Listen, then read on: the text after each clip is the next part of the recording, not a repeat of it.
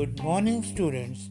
Have you ever ignited a candle or a matchstick or your gas burner which is present inside a kitchen? What happens when you burn all these substances? We can see a flame of candle or a flame of Bunsen burner or a fire in case of burning of wood. If we look at all these, they all look different. Even their color is different, as well as their appearance is also different.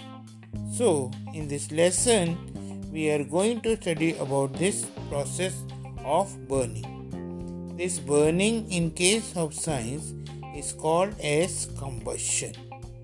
So, in combustion, we will see what is this process all about, how does it produce fire, and do all substances give rise to fire and flame.